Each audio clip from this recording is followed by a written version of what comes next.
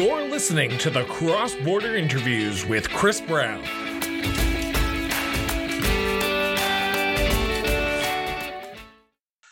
Welcome back to the Cross Border Interviews with Chris Brown. I'm your host, Christopher Brown, and I'm pleased and honored to welcome back to the show Dr. Raj Sherman. He is going to be talking with me about the healthcare system in Alberta. Dr. Raj, welcome back to the show. Chris, thank you for this opportunity. It's an honor to be here. So, Raj, I want to start with this question. Is our healthcare system in Alberta at a critical point? Chris, healthcare nationally across the country, and including Alberta, we have a major crisis. 30 years of working in the front lines in healthcare in an inner city hospital in Edmonton. Systems at a tipping point. You call 911 in the city, ambulance doesn't show up for half an hour to an hour. In a small town, but maybe doesn't show up for a couple of hours. You go to emergency, unless you're a cardiac arrest or a knife in the chest or a massive heart attack, you're waiting anywhere up to, recently it's been 15, 16, 17, 19 hours in Red Deer last week. People suffering in pain. And many people wait and then they leave after a while, only to come back if they're really sick. We have surgery waits for so long. Family doctors, people don't have a family doctor. It's a really big access crisis in rural Alberta. Their emergency departments don't even have a doctor covering the ER. So I believe the system is at a tipping point, and as soon as it snows and everybody moves inside and the viruses circulate and the staff who aren't on schedule go on holidays and fly south, we're going to literally have people dying in their waiting rooms and dying to wait to get into care.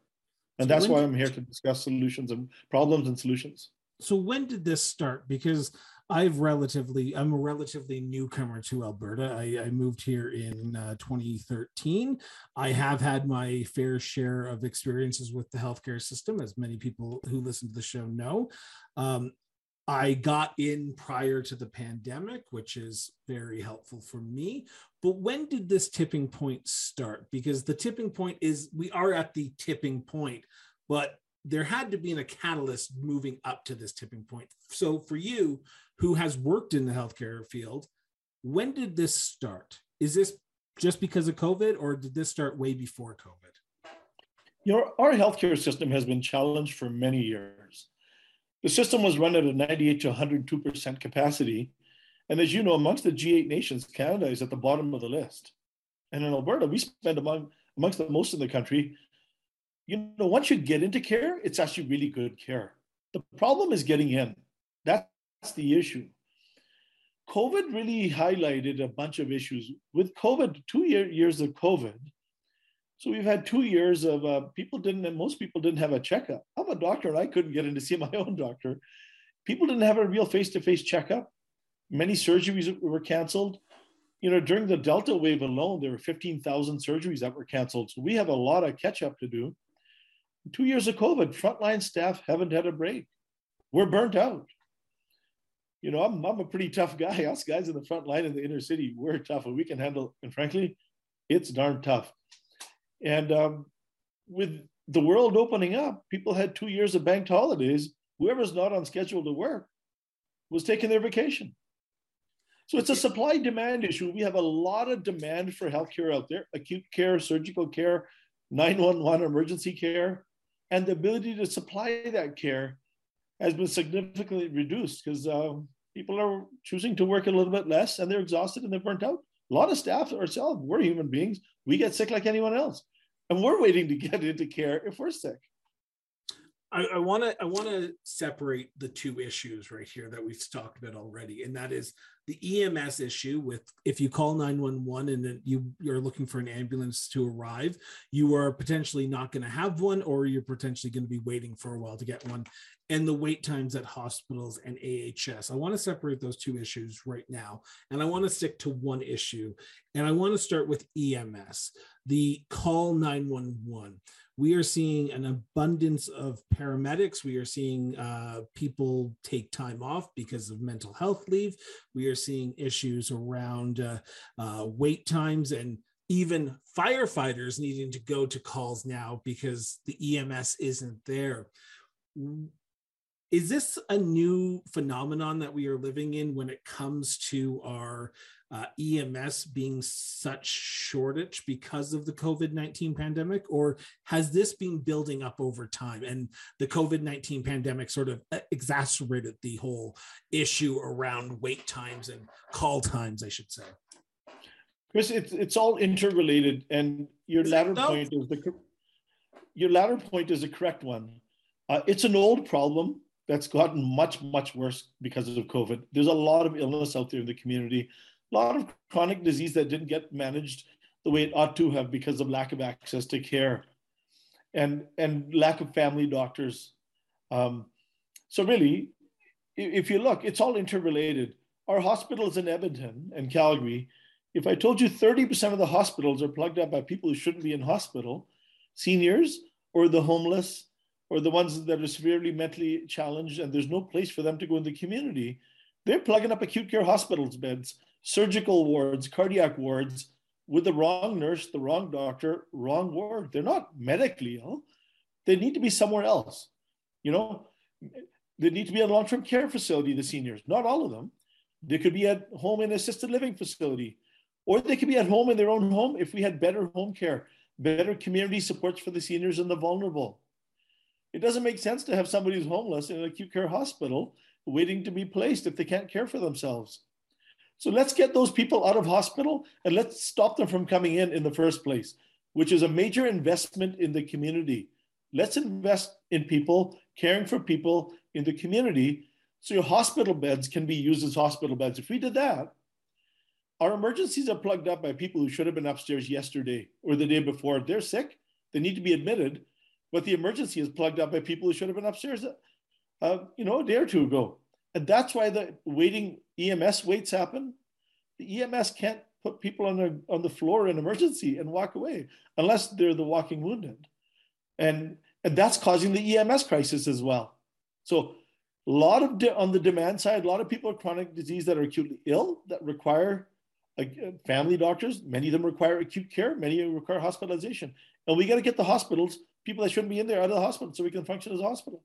But where would you put them? Because right now we have a supply problem right now where we don't have the resources, and it's not going to fix just like that. If we throw money at a problem, it's going to take time to fix the problem. And if we've put money into community resources for seniors or homeless people or houselessness people, it's not going to fix overnight. So what is step number one? Because every day that passes, we are filling up hospitals. People are, like you said, walking out of the emergency room. People are taking an ambulance, if they get one, to the hospital, and then they're waiting 15, 16 hours and then just walking back home because there's no point of waiting.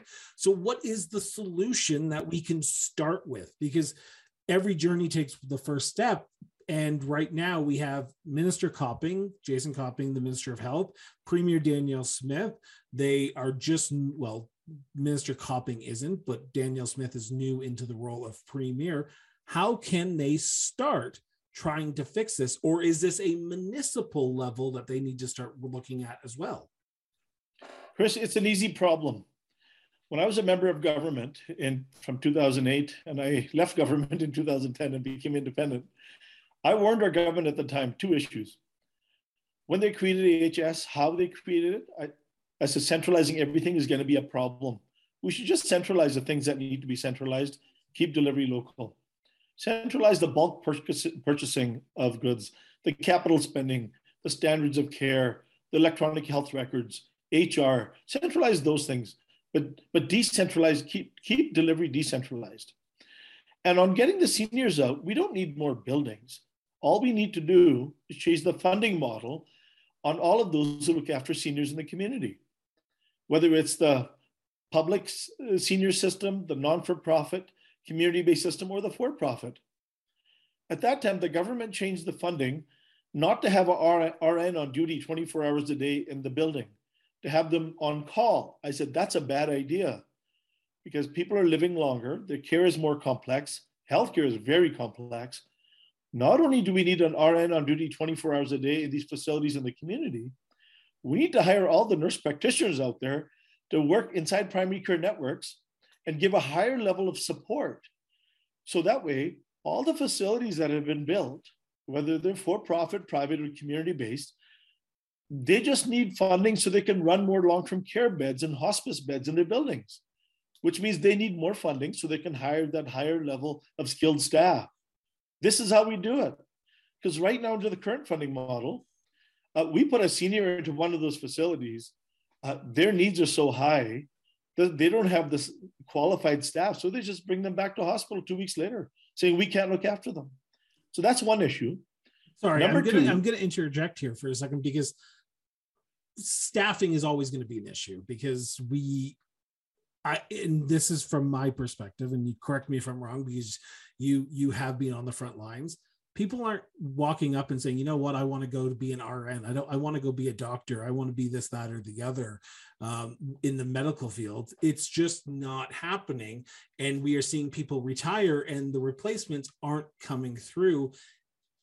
How do we fix the staffing issue when we don't have people to replace the people who are retiring or leaving or going on medical leave because of the overwhelming workload that they've had? Well, first thing we have to do is sign all the contracts, outstanding contracts with everybody in the system. The nurses have a contract and the doctors just got a contract a few weeks ago. So we need to sign all the contracts with all the staff that we currently have, because right now we're bleeding staff. Number two, leadership at all levels needs to acknowledge the heroic efforts of all staff who literally put their lives on the line to deal with this deadly virus. You know, I caught this virus pre-vaccine and I was sick as a dog for 3 to 4 weeks. So we need to acknowledge their heroic efforts and thank them, and to really improve the morale of staff. So if we can encourage staff that have cut back or left, we need to bring them back into the system, work with them to ask them what we need to do, how we can bring them back. Secondly, you know, I think immigration, the federal government needs to work with all healthcare ministers across the country. We also need to immigrate a whole bunch of staff. There are countries that have policies where they actually overtrain healthcare staff. That's their economic policy. They work abroad. They send money home to send, you know, the Philippines has an economic policy to produce a lot of nurses. And let's send our educational institutions and those who give licenses here, let's connect there with their educational institutions so that they have the training before they come. So immigration is a major issue. And we need to invest in the education of our own homegrown staff.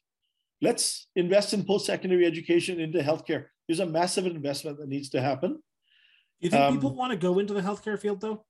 Seeing what the healthcare field was under for the last few years, do you think more and more people, like the kids who are in high school right now, going, you know what, I want to go become an RN or a nurse or a nurse practitioner or a doctor or an oncologist?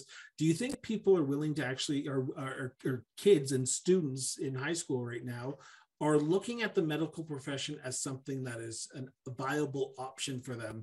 Because we are seeing, and I'm just going to use your words here for a second, Raj, they haven't been given the thanks that they should be given over the last few years. Well, Chris, this is why it starts with the leadership and building morale. If the leadership of our province and our country can engage frontline healthcare workers into repairing the system, part of the reason frontline staff are demoralized is because they have not been engaged in building and running the system that they're the experts in. We ask all frontline staff to give anonymously, say, give us problems and solutions in what needs to be done. And the leadership actually listens and engages them. You know, it's like running any business. Whoever has demoralized staff is not going to have a good business model. And when people are engaged, and they feel that they have meaningful work that they do, they're going to show up early, leave late, and go above and beyond their call of duty if they feel that their contributions actually valued. That's the key. If you actually value frontline staff for doing their job, I think we can get out of this. It's not going to be easy. This is the most difficult puzzle in the world. How do we repair healthcare and put it back together? So that's number one. So let's work on the seniors. If we got all our seniors are vulnerable out of hospitals, we don't need to build any more buildings for the seniors. Like, for instance, my dad, mom was burning out. Dad passed away years ago, God bless his soul. They were living together. So there's something called a choice program. So dads would pick up dad, take him to grandpa and grandma daycare for 6 hours. Mom got a break. Mom was basically his nurse. The taxpayer didn't pay for the building or the lights. A home care nurse came twice a week to bathe our dad. He was a redneck lumberjack, big guy. So mom needed help to give him a bath. He died comfortably in his own bed beside my mother. So just investing in simple things, senior day support programs, something simple like that actually keeps seniors out of hospital. You got healthy people getting sick from acutely ill people in hospital. They're not sick, they're just wobbly. They just need a bit of home support. The Danish deliver such good home care and hospice care. Most of our seniors won't need long-term care. We need to look at the Danish model of how home care and hospice care is delivered. And it's the lowest cost, it saves money, and you don't need buildings. So this is what I've impressed upon every leader. This helps acute care. It helps the ER crisis, helps the surgical crisis, because surgical beds are occupied by seniors who shouldn't be there. And it solves and it helps with the 911 crisis. Second issue with the homeless occupying, hey, we can just buy or rent a bunch of hotels, house them in the hotels once they're medically fixed up, and put the mental health and addictions wraparound services. Don't wait 2 years to build a building. Just buy a couple of hotels and house the homeless there. So I'm gonna push back on you there for a second here, Raj, because we heard that during this last leadership campaign where we should rent out hotels and put people there and turn hotels into, or old hotels into hospital wings. Isn't that demoralizing though? Isn't that demoralizing when you go to get a checkup or you go to get help at a hospital and let's be honest, you then get told, okay, we would love to help you, but we're going to go put you in this hotel now and you're going to go get the medical treatment there and not at the hospital. No, Chris, not at all. I'm not speaking of getting medical treatment in the hotel. The issue is, like, for instance, I work in an inner city hospital. We have somebody who overdoses and is homeless. We hospitalize them for 2 days or 5 days. We medically treat them in the hospital, but then we discharge them back to the street. And they're back in 48 hours with another overdose. I'm not suggesting we give healthcare in the hotels. Once the healthcare is done to somebody who's homeless, let's house them in the hotel versus housing them in the hospital. What's demoralizing? And I'm not suggesting we put seniors in the hotels. With the seniors, we just have to change the funding model in these seniors facilities to give them more money so they can hire higher level staff, so they can provide the treatment. In the olden days, we used to have these auxiliary hospitals. So these seniors facilities, private, public, or non-for-profit, can function almost like auxiliary hospitals. And they just need to hire more staff. So the seniors should be there and should be in their own homes. Because what's demoralizing, Chris, is when every citizen in the province calls 911 and that ambulance ain't going to show up when you need them. And every citizen in the province waits and waits and waits and waits, suffering meters from care in every emergency department across the province and the country. These are extraordinary times. And this is why these are going to require extraordinary measures in cooperation of everyone. Every leader in every medical profession and union, everyone in government, politicians, left or right wing, I don't care what wing you are. This is not a political issue. This is a human issue. It's going to require the cooperation of municipal leaders. In fact, this involves police, fire, EMS. This is a community problem. It's going to take our whole village to put our heads together saying, hey, who can offer what to get out of this crisis? That's just one part of it, getting people out of hospital who should not be there. You got people that should be in hospital. They're healthy and wobbly or homeless, and they're getting sick and infected from acutely ill patients. And everyone's care is delayed. And the real long-term solution, we need to start massive investment into educating our own population, our own young people, into getting them into healthcare professions, whether it's nursing, doctoring, paramedic school, labs. And we need family doctors in rural Alberta. The best way to get them, we need rural, not only family medical schools, we need rural health schools. Let's start educating our young people in doctoring and nursing and paramedic and lab into the smaller centers like Medicine Hat, Lethbridge, Grand Prairie, Fort McMurray, and Grand Prairie. Because if you educate rural kids in the big city, they're going to meet somebody else who's young, get a life partner, and they're probably going to stay in the big city. And, you know, we're all connected, rural and urban. We're in this together. If people in rural Alberta don't get the healthcare, they don't have a doctor in town, guess what? They're going to be plugging up a hospital in Edmonton or Calgary, and people in Edmonton or Calgary aren't going to get into care. And the specialized care in rural Alberta has to come to the big cities because we can't deliver every aspect of super specialized care in every hospital in every town and city. So we have to solve this rural access crisis to healthcare. And medium, long term is investing massively in post-secondary education in rural Alberta. You mentioned at the beginning of the conversation, once the snow falls, the tipping point is going to get worse. Well, the snow is falling. In Calgary, up in northern Alberta, the snow is falling. People are starting to take their summer clothes off and put on their winter clothes, and people are heading inside, and they are starting to mix and mingle inside. How bad is it going to get before it gets better? It's going to get really bad. So what do you mean by that? I am ringing the alarm bells right now because all the viruses are endemic, and we're going to have circulation of every virus in the community, whether it's RSV, influenza, and hey, COVID still hasn't gone away. COVID is not killing the lungs like it used to with the first variants of Delta. Those were lung killers. So ICUs are okay with COVID. But hey, we got about 1,100 people in hospital with COVID right now still. You know, seniors and the vulnerable. COVID is affecting them more than the flu would to get them hospitalized, to get run down. So but we're going to have every virus in the system circulating, and the vulnerable and seniors get so sick they need hospitalization. It's going to be a major problem. What do you mean by major problem? Like, what do you mean by major problem? Because that's a very broad statement you just said there. So, like, a major problem to me is like the healthcare system cannot hold it, and the 18-hour wait times that you're seeing right now are going to be more like 3-day wait times. That's a major problem to me. What is a major problem to you, Raj? It's going to be a ton of hospitalizations at a time. Supply demand, the demand for acute care. It's not the runny noses and sore throats coming to emergency. That's the problem. We don't even see them. They wait 12, 18 hours and they leave.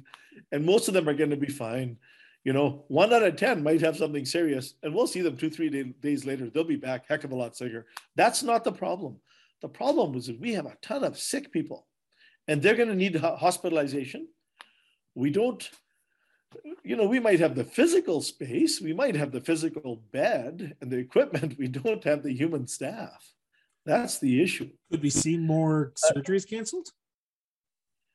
Well, what happens is when people start dying in emergencies, then what happens is we redeploy our assets in the system, and then elective surgeries get canceled. And they've already been put off for 1.5 years.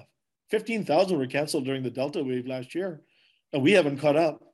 You know, the simple surgeries like cataracts, that's not a problem. That doesn't require a hospital bed. We're talking the hips and the knees and the cardiac surgeries, the major bowel surgeries, cancer surgeries, biopsies for every cancer there is. Hey, you can't get radiation and chemotherapy if you don't get your biopsy and you don't get your surgery, you know, so, and you know about that. And the big problem is a lack of family doctors. So we have a number of solutions. Number one, we have to invest in primary care networks. We have to restructure the primary care networks. So they're financed, they're encouraged to roster the sick people with chronic disease that need caring. Right now, $60 a patient, $62 a patient. Human behavior is many of the PCNs have rostered the easy patients. Let's make the easy patient worth $5 and the sick chronic disease patient who's in hospital a lot made $250. Make them compete with that money. The primary care network should hire all the nurse practitioners that are out there to work as a collaborative multidisciplinary team. In Canada, like in Alberta, we have one allied health professional working with 4 doctors, family doctors in the community. In the HMOs that are the best HMOs, Kaiser Permanente and Intermountain Health, they have 4 staff in the community that work with every doctor. So nurse practitioners, physician assistants, dietitians, social workers. We got to invest in the community to care for people in chronic disease in the community, so family medicine becomes an easier job to do. You know, we don't have 50 emergency doctors in the ER. I do what I do. I diagnose a patient, examine them, write the treatment plan, but we have a fantastic team in emergency. We're a multidisciplinary team that provides you world-class care. Well, let's just do that in the community. So this is how the current family doctors could do a better job of looking after the chronic patients they have now. And they might be able to look after more patients if they have a higher team. And when we do that, more of our young medical students are going to want to do family medicine because it's a tough job. It's a tough job, especially in rural Alberta when you're all by yourself. So we need to get them the team. We have lots of doctors here that are from abroad who trained elsewhere.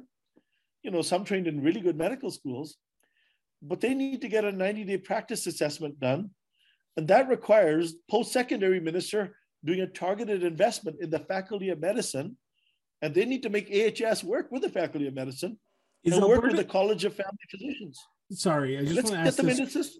I want to ask this question because compared to other provinces and territories in Canada, is Alberta like the norm of that 90-day wait time / family doctor issue, or is Alberta on the lower end of the issue when it comes to the access to family doctors? Do you know? Well, you know, I can't comment on what the rest of the country is doing, but if you have somebody trained elsewhere, you know, some medical schools out there are fantastic, better than ours, and some, you know, I don't want to talk ill of anyone, but God knows, you know, I know my home country where I'm from. If you're a wealthy guy and you have lots of money, you make a little donation, your child gets in, and somebody's got 100% average can't get in. So we want to, and secondly, we want to make sure people are up to our standards. And if they're not, and they're close, we need to create residencies, an extra 6-month residency or a 1-year residency to get people up to our standards. And then there's cultural competency and, you know, doing a residency in a local community, you get to know what specialists work in the area. So we can't just take somebody off the street from some other country and say, hey, have at her and go practice medicine on somebody in Alberta. That would be unsafe. I think it would be unsafe. Okay. But third issue, we have lots of our kids that trained abroad in good medical schools, Ireland and Australia. Let's assess them and let's bring them back home. So these are things we can do to immediately increase our labor supply. There's lots of American states now, conservative states, where they have Roe versus Wade, Roe v. Wade. And you know, family doctors who deliver babies. Let's go down to the US, welcome them here. And the US doctors, we can get into our system really quick within a couple of weeks. I just talked to the College of Registrar Physician Surgeons, said, hey, those American doctors, let's go down there. Let's, you know, I hate to poach, but if they're leaving, let's bring them here. But the long-term solution is we got to invest in rural family medical education. We need rural family medical schools and rural health schools. That's the medium, long-term. Short-term is let's get the family primary care networks, major investment, hire all the NPs. Number 2, get the doctors that are trained abroad that are in our borders, upgrade their training to our standards. Number 3, bring our kids home. You know, the problem is we got other governments in our country poaching, robbing Peter to pay Paul. We're poaching from one another. And really, come on. Who plays a bigger part in this? Who plays a bigger part in that? Does the federal government need to step in and say, okay, we're going to start working together and not have this, like you just said, poaching Peter to pay Paul, or do the provinces have to go this alone and just sort of incentivize people to say, okay, we have it better over here. The grass is greener on our side of the fence, so come on over to Alberta. Like, who plays the bigger role in this issue? Is it the provincial or federal governments that need to actually step up to the plate and say, okay, guys, let's work together, because at the end of the day, we're all Canadians from Victoria to St. John's. Healthcare is a team game, Chris. As a country, we're in this together. Do you think people know that, though? You know, we're in this together. We have the Canada Health Act. The federal government, they used to contribute 50% to healthcare spending, 50-50. Now they're down to about 20 or 25%. The federal government needs to make a major investment into helping all of the provinces. And secondly, On immigration, the federal government needs to do a better job of speeding up immigration.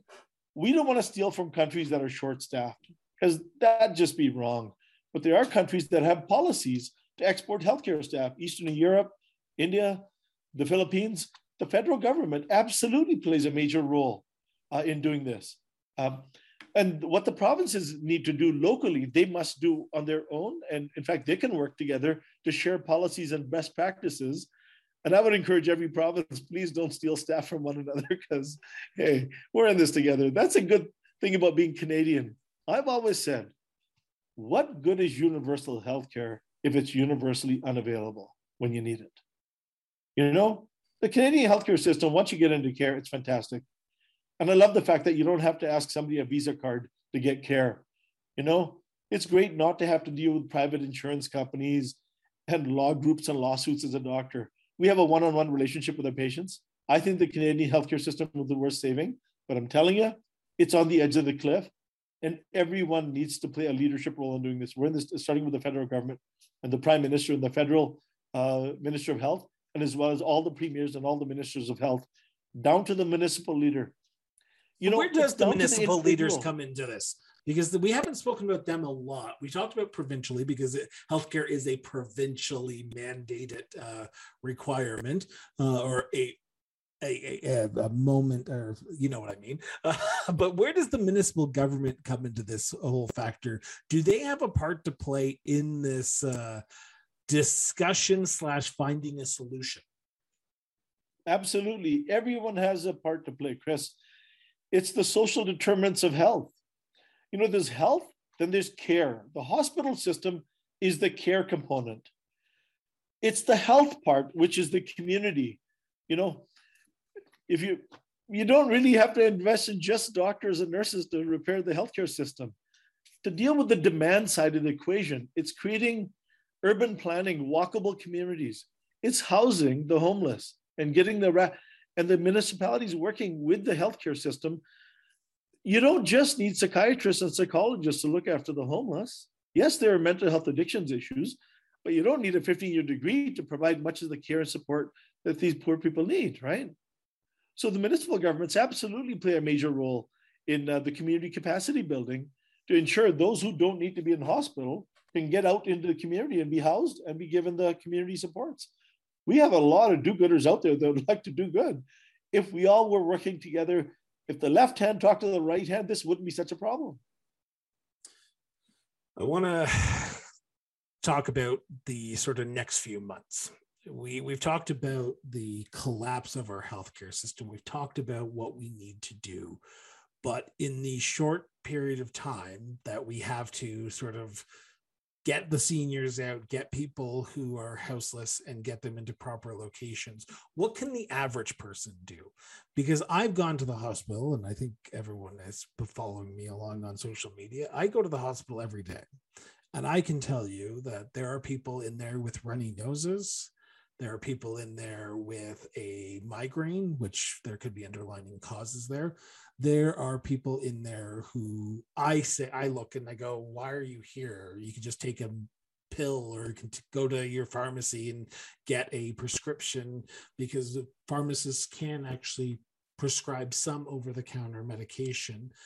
What can the average person do in the short term to sort of help rectify these 19-hour wait times that we are seeing in Red Deer, at the Foothills, at Peter Lougheed, up at the Royal Alex? Well, Chris, I'm glad you asked. You know, we all do have to have a sense of personal responsibility for ourselves, our children, and our parents. You know, I would ask everyone out there, there's a lot of mental health right now. A lot of mental health. Young people have been struggling. Mental health addictions issues. Number one, for yourself, you know, eat a healthier diet, you know, eat less, eat healthier, do your best to consume the stuff that makes you sick where you end up in emergency, walk a little bit more, get a good night's sleep. I'd ask every family, turn off the TV, and everyone turn off your computer and turn off the cell phone, start having family dinner together. You know, talk to your children, talk to your kids, and go do things together that are physically active. Number one, if you have vulnerable parents, you know, care for them, call them, show up and help them out. My dad was sick. and my mom couldn't look after him. I moved my parents in with me for 5 years, and being a good Indian son, that's, in fact, every culture used to do this in the olden days, except the third, fourth generation forgot. But many people still do this. Look after your own when they're vulnerable. It's not the runny nose and sore throat common emergency that's a crisis. It looks like they're causing the problem. We have 60 beds in emergency at the Royal Alex. But when you have 50 people that should have been upstairs 1 or 2 days ago, we're operating an ER department out of 10 beds. The simple minor cases aren't even getting to a bed. In fact, most of those people leave without being seen. And if one of them is sick, well, you're going to come back heck of a lot sicker. And yeah, there's other health professionals that can help out. But I've always said, if you need to be diagnosed, you need a doctor. If you're sick, you need to see a doctor. And once a doctor sees you, the other health professionals can help out. Then the pharmacist and the other health professionals can play a role. But if you're really sick, I'm sorry, you need our services. And healthcare is very complex, but we doctors can't do it on our own. That's where it's important to invest in the rest of the team so that we have more people in the community working with family doctors to provide the care Albertans need. What's the morale like at the hospitals right now from the staffing perspective? Because the average person they see a nurse, they see a doctor, they see an RN, they see someone when they walk into the hospital, because they expect it, right? They expect to see someone, and they don't know the backstory. They don't care about the backstory because they are there to get help. And at the end of the day, that's all that they are focused on. But you've been there. You've been on the front lines. What is the morale like in the hospital right now from the staffing? We talked about they need a pat on the back, which is understandable, but a pat on the back only goes as far. Like that's a 1 minute in a one capsulation of a moment. There needs to be other things that we need to do. So from your perspective, what is the morale like right now heading into the winter months? Chris, the staff over the last 2 years have suffered a great moral injury. COVID was really tough. We were morally very distressed, and the morale is in the boots. It's worse than ever. Why? In 30 years of working, well, we had unfortunately, society got split between vax and unvax. And I've always asked everyone, hey, please don't judge one another, and let's all get along together. And it was really difficult for staff to see a lot of the divisions in society and a ton of really sick people with COVID. And then everyone's sick. Everyone's care has been delayed. People used to have one problem when they were hospitalized. Now they actually have 3 problems that are out of control. The diabetes is out of control. The mental health is out of control. And they've had a heart attack. So we are dealing with the sickest of the sickest patients at a time when we're exhausted. So I would ask everyone, be kind to one another out there, whether you're vaxxed or unvaxxed, please don't judge one another. If you're sick, if you got the flu, well, stay home, don't infect your family, don't infect your community and your neighbors. We don't want mandates. Nobody wants to be told what to do, how to live their life. Nobody wants lockdowns again, because the harmful side of the lockdowns we're seeing now, because of the mental health issues, the social isolation, and the fact that people didn't have a checkup for 2 years. So we're seeing, it's damned if you do, damned if you don't. If we didn't, but people didn't get vaccinated, didn't mask, we were overwhelmed already with too many COVID admissions because of the lockdowns. Now we're overwhelmed with nobody having a checkup and the mental health addiction issues. So this is why it's a time for forgiveness, time for everyone to be kind to one another. Please don't spread any virus out there. Isolate yourself. We don't want to tell anyone to wear a mask. We don't want to force people to wear a mask. But if the viruses are out there, I've been guilty of probably not wearing a mask all the time out there now. I've been triple vaccinated, and I've had COVID twice, once pre-vaccine, once post. Do your best not to catch a virus and spread it. So these are things we can all do. It's going to be a real rough winter, regardless of what we do. And it's not going to be pretty. But we got to look after one another. So how do I say this? So during the height of the COVID-19, I was going through my first and second round of treatments after my first surgery, and for cancer, for those who are tuning in who did not know. And At one time, I was having seizures and epileptic moments where I couldn't walk, I couldn't speak, and I couldn't do anything. And there were days when I would have that, and my husband would say, "We need to go to the hospital." And I said, "Don't, because even if we go, I'm not going to be able to get the care that I can." You talk about the mental health aspect of this crisis that we're heading into, and we already are in. And we are seeing people who are saying, "I don't want to go wait 19 hours at a hospital, or 18 hours, or even 6 hours. Even hell, I don't even want to wait an hour at the hospital." Like, I'm very happy that the treatments that I'm getting, I can walk in, I can be out within an hour and a half, 2 hours, because I'm like the very first appointment every morning, which I made sure I got that. Um, are people turning away from the healthcare system and just hoping for the best in today's society, do you think? Every day I talk to my colleagues in all the departments. Every day you look at the screen, our wait time goes from 17 hours in the morning when the new shift comes, and then suddenly it drops in the morning, the new shift. But then there's something we have called Dr. LWOT, LWOT, left without treatment. So there are days when you have 40 people that show up and leave without treatment, and leave. They get to triage, sit in the waiting room, they get frustrated and leave. Many people just see the wait in the waiting room, a packed waiting room, then they leave. The problem with that is, if they have something seriously wrong with them, they come back. We know they come back, and then come back heck of a lot sicker. So that's why I would ask everyone, number one, try to get in to see your family doctor first. And if you can't get in and you're sick, by all means, the ERs are the safety valve of the health system. And right now, the safety valves are all plugged up. If you're sick and you're waiting 10 hours, please don't leave. Go talk to the triage nurse, have them reassess you. We don't want sick people leaving the department. If you have to wait 12 hours, please wait 12 hours. Because once you get in, you're going to get really good care. And if you're sick, and if you're not that sick, hey, it's going to take us 2 minutes. You're not going to take up many resources. But if you're feeling really sick, you can't assess people over the phone. And you don't know if it's indigestion or a heart attack till the doctor sees you. Is it a big bleeding ulcer or is it pancreatitis? We don't know. So if you tried the basic remedies like Tums or whatever for your indigestion, but you're still feeling unwell after an hour or two, if a heart attack shows up an hour, time is muscle. Every minute that we delay, that's more heart muscle that's injured. If you delay it for 12 or 24 hours, we've missed the window. Your heart's damaged for life. So we want to see you with indigestion. If you have it, please stay, talk to the nurse, get your ECG done again. If it's a massive heart attack, we'll get you in immediately. Just the little ones that don't show up on the ECG, those are delayed, unfortunately, and that's a problem. So yeah, the runny noses aren't the problem. Most people with a runny nose and sore throat are going to end up being fine. But sometimes 5 or 10% of those folks are going to get really sick. They're going to have a bad pneumonia. They have an abscess in the throat. So you want to see a good health professional. Your family doctor is the best. Many patients in emergency are actually referred by the family doctor, by the MediCenters, by the pharmacists, by chiropractors, by the nurse practitioners. They're referred to us by 811.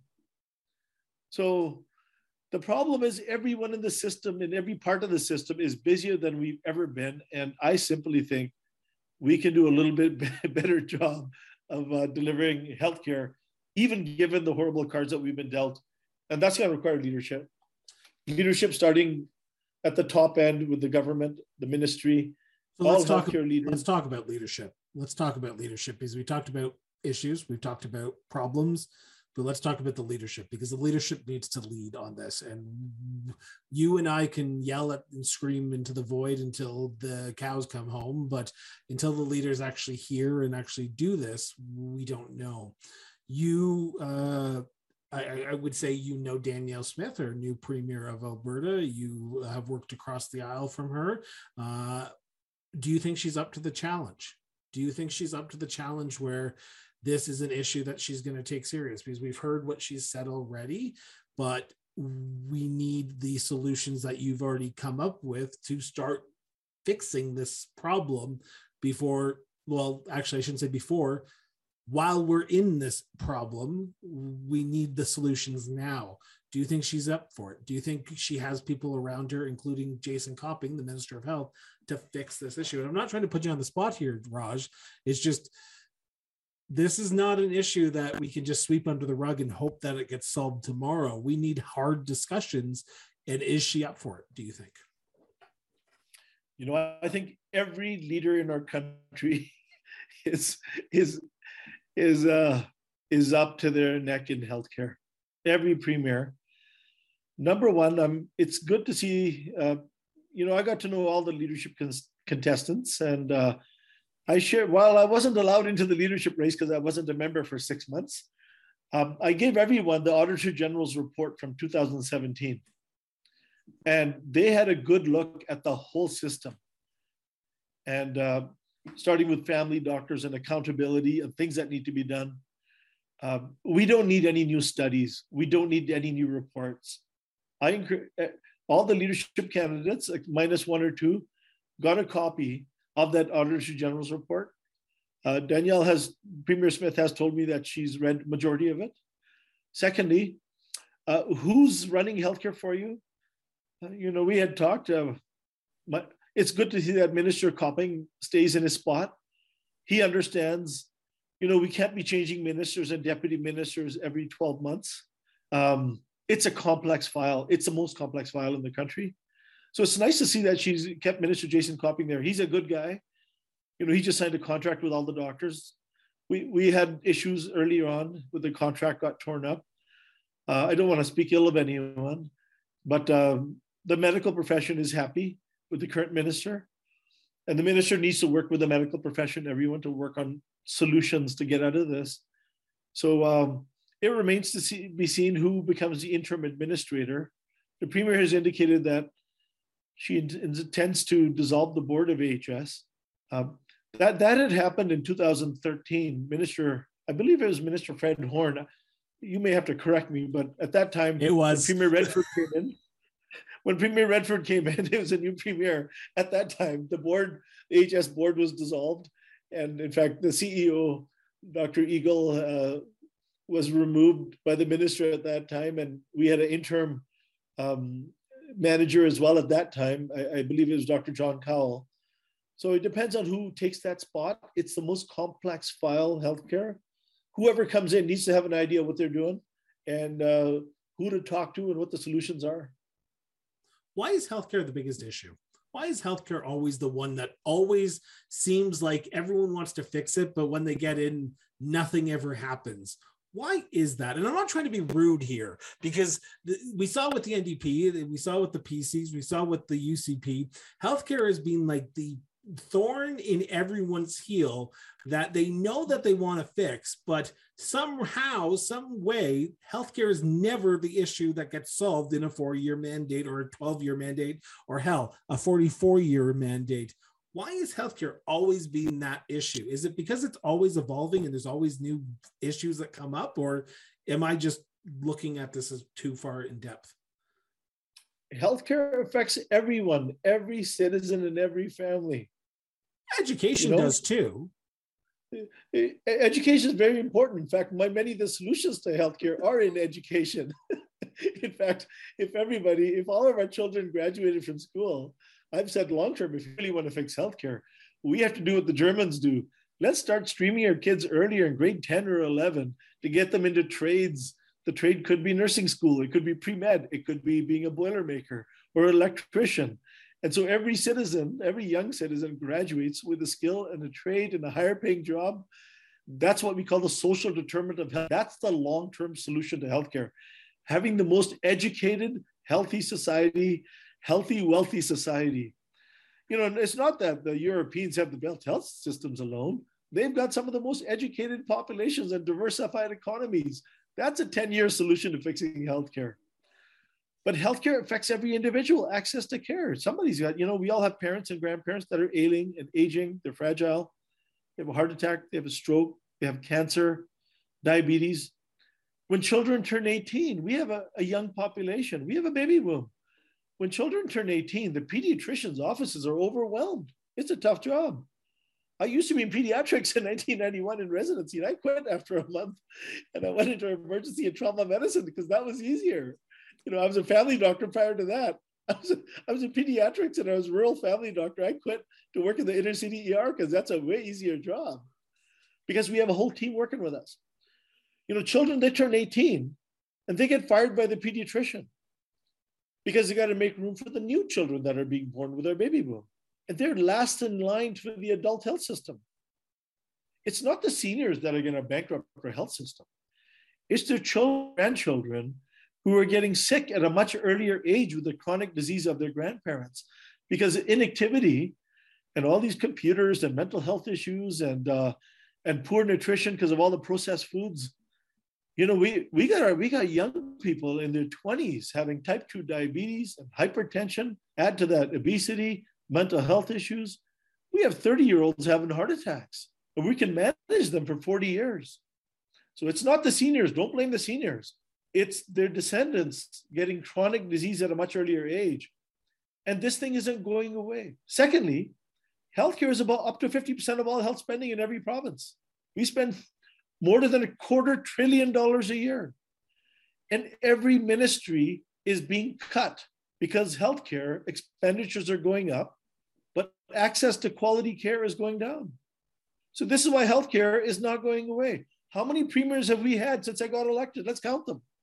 In 2008, I called it a crisis, and I disagreed with my government and became an independent member. We had Premier Stelmach, Premier Redford, Premier Hancock was interim. God bless his soul, Premier Prentice. We had Premier Notley. We had Premier Kenny. And now we have Premier Danielle Smith, And how many ministers have we had? How many deputy ministers have we had? How many CEOs of HS have we had? And how is this working out? We need to take that Auditor General's report and look at it as a society, and we need to start implementing those recommendations. The federal government needs to take leadership and work with the provincial leaders to step up and give the provincial leaders more funding for their share of healthcare.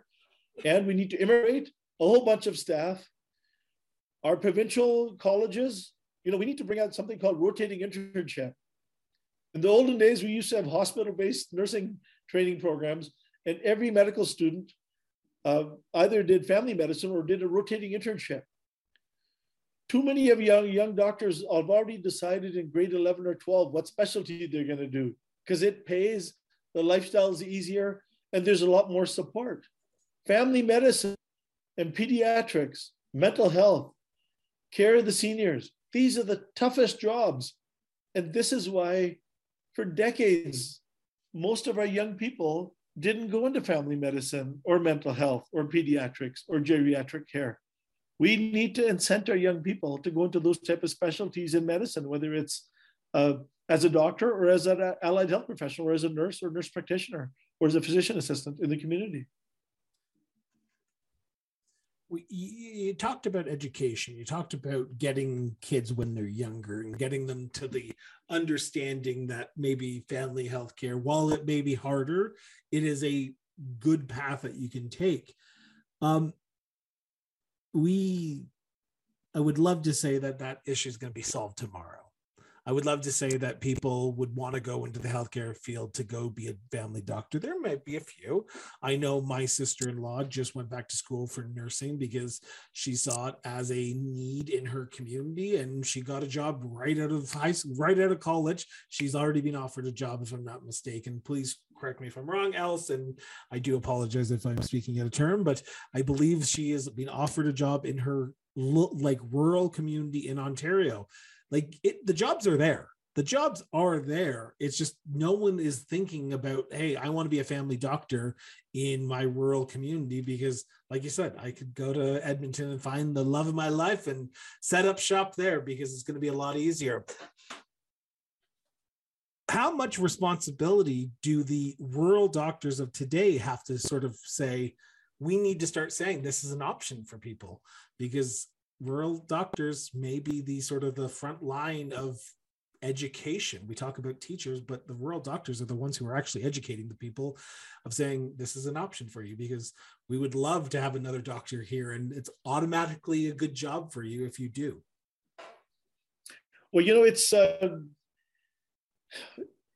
if you make the job fun, if you make it a priority. Number one is the governments have to make this a priority across the country.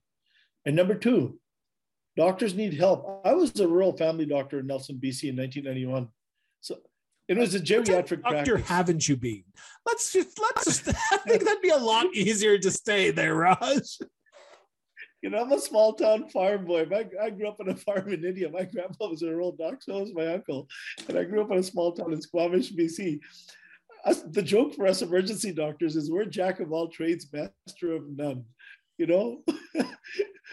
We're not the finishing carpenter, but we can probably frame a house. But yeah, if you make it a priority, and like I told you, it's easier for me to be an inner city trauma doctor at the Royal Alexandra Hospital than it is to be a small town family doctor. Because we got lots of help and we got lots of support. We got all the technology down the hallway. We got how many nurses working with us? Yeah, we're burnt out, but at least we got help. I'm not there all by myself. You got all the specialists in the hospital.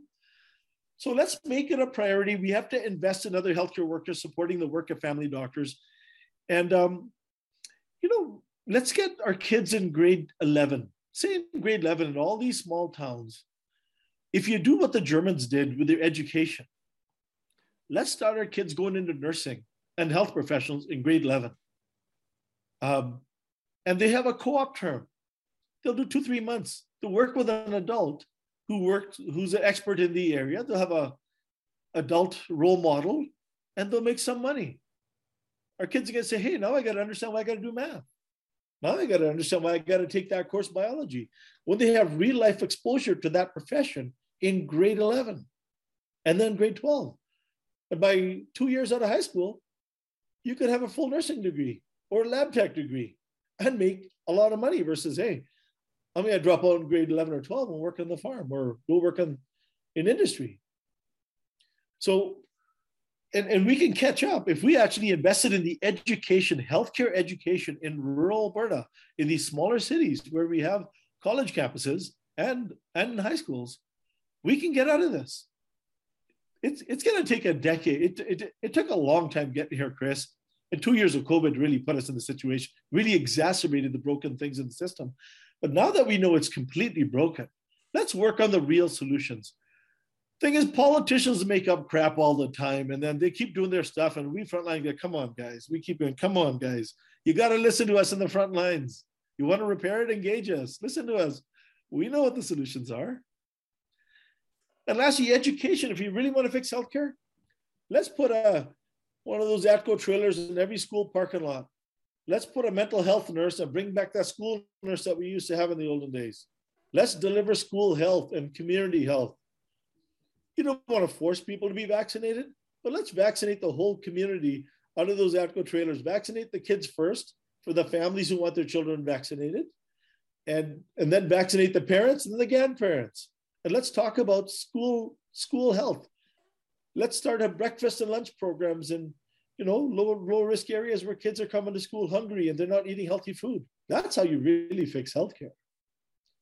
And let's connect the primary care networks to the schools. The nurse practitioners can work in partnership with family doctors to deal with all these sick kids we got coming down the pipeline who have mental health issues and the type 2 diabetes or type 1 diabetes.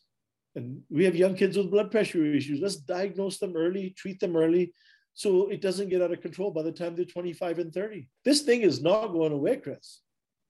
Education is a major resource to fixing healthcare. So how are you? Unfortunately, what are you doing? Because I just saw the time. I was cautious of that, but I was like, oh wow, we've been talking for an hour here almost.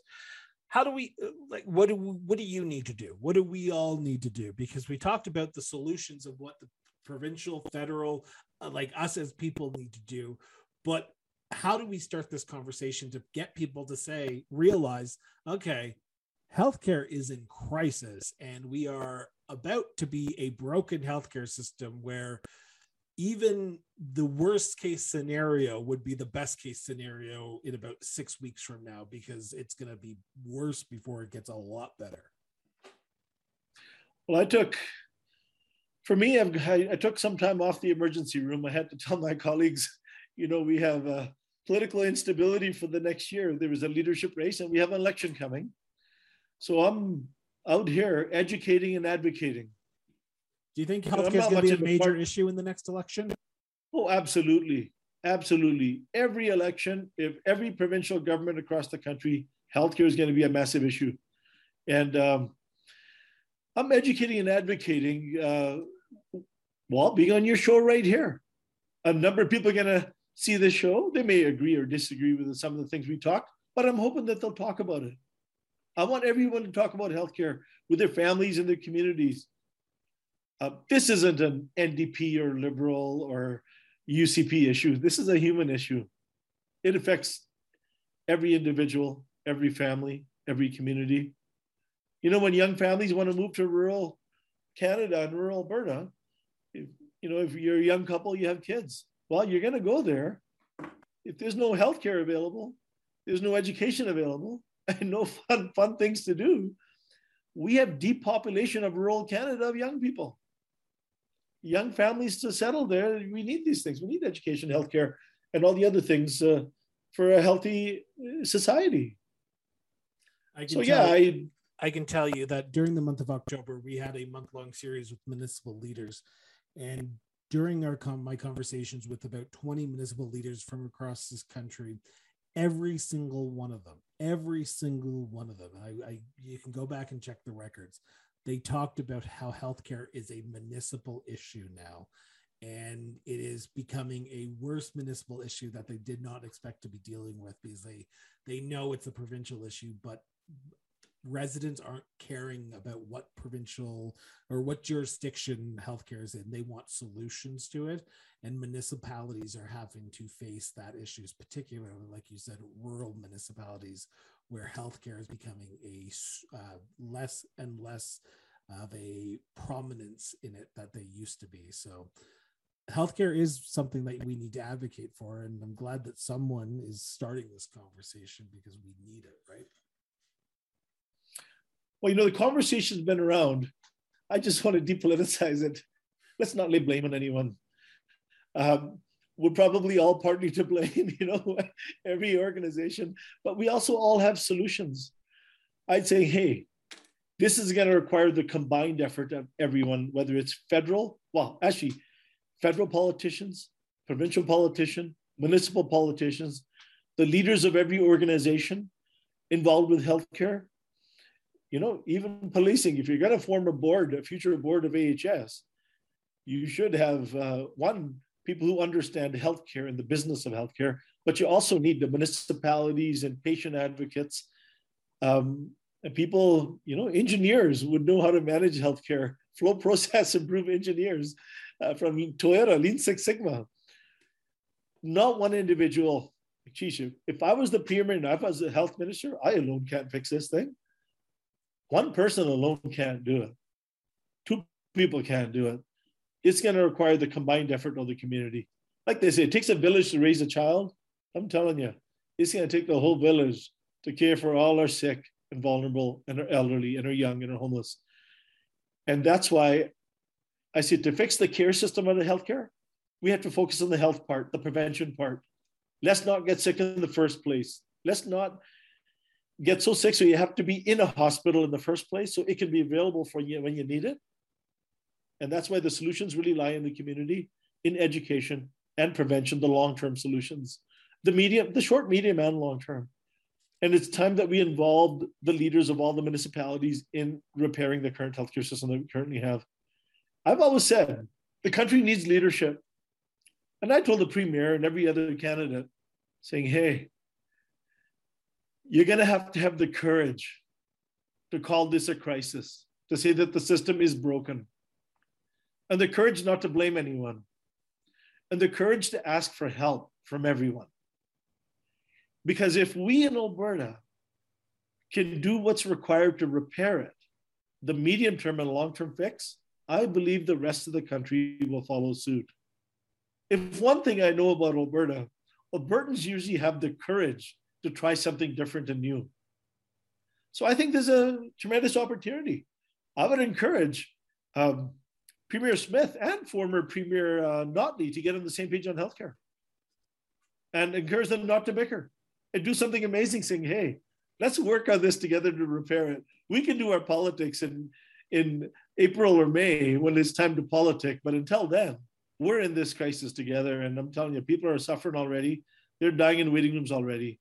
They're dying to wait till that 911 ambulance to arrive. And, we got to fix this damn thing because this can't go on any further. Well, Raj, I want to thank you so much because we need people like yourself advocating for these solutions, but also advocating for people to actually, have a sit-down conversation and try to come up with a solution that's unpolitical and non-political at the end of the day.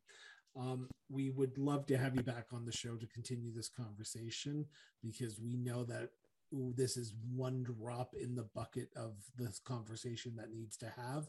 We will try to have other representatives on as well to talk about the fixes that we need to have for healthcare. So thank you so much for spending the last hour with me and talking about how do we fix healthcare, because I feel like we've come up with solutions, but we've come up with the drop in the buckets of what the solutions need to be. So thank you so much. Thank you, Chris. I warned our government way back when we were spending $12 billion in healthcare.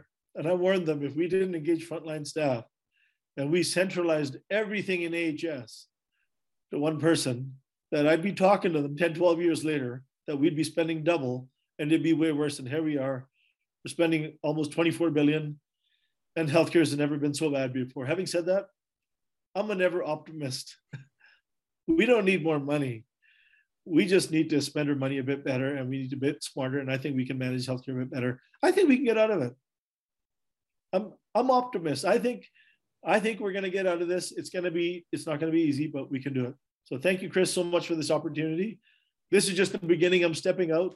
So I'll hopefully be doing a town hall in your neighborhood in the next, between now and election time. We will talking about healthcare. We will certainly come and see that as well if I'm up for it, because right now I'm in this virtual bubble that is called chemo and radiation. So I'm not going too far from my house beside back and forth to the hospital. But Raj, I want to thank you so much for doing this. It's been an honor and a pleasure.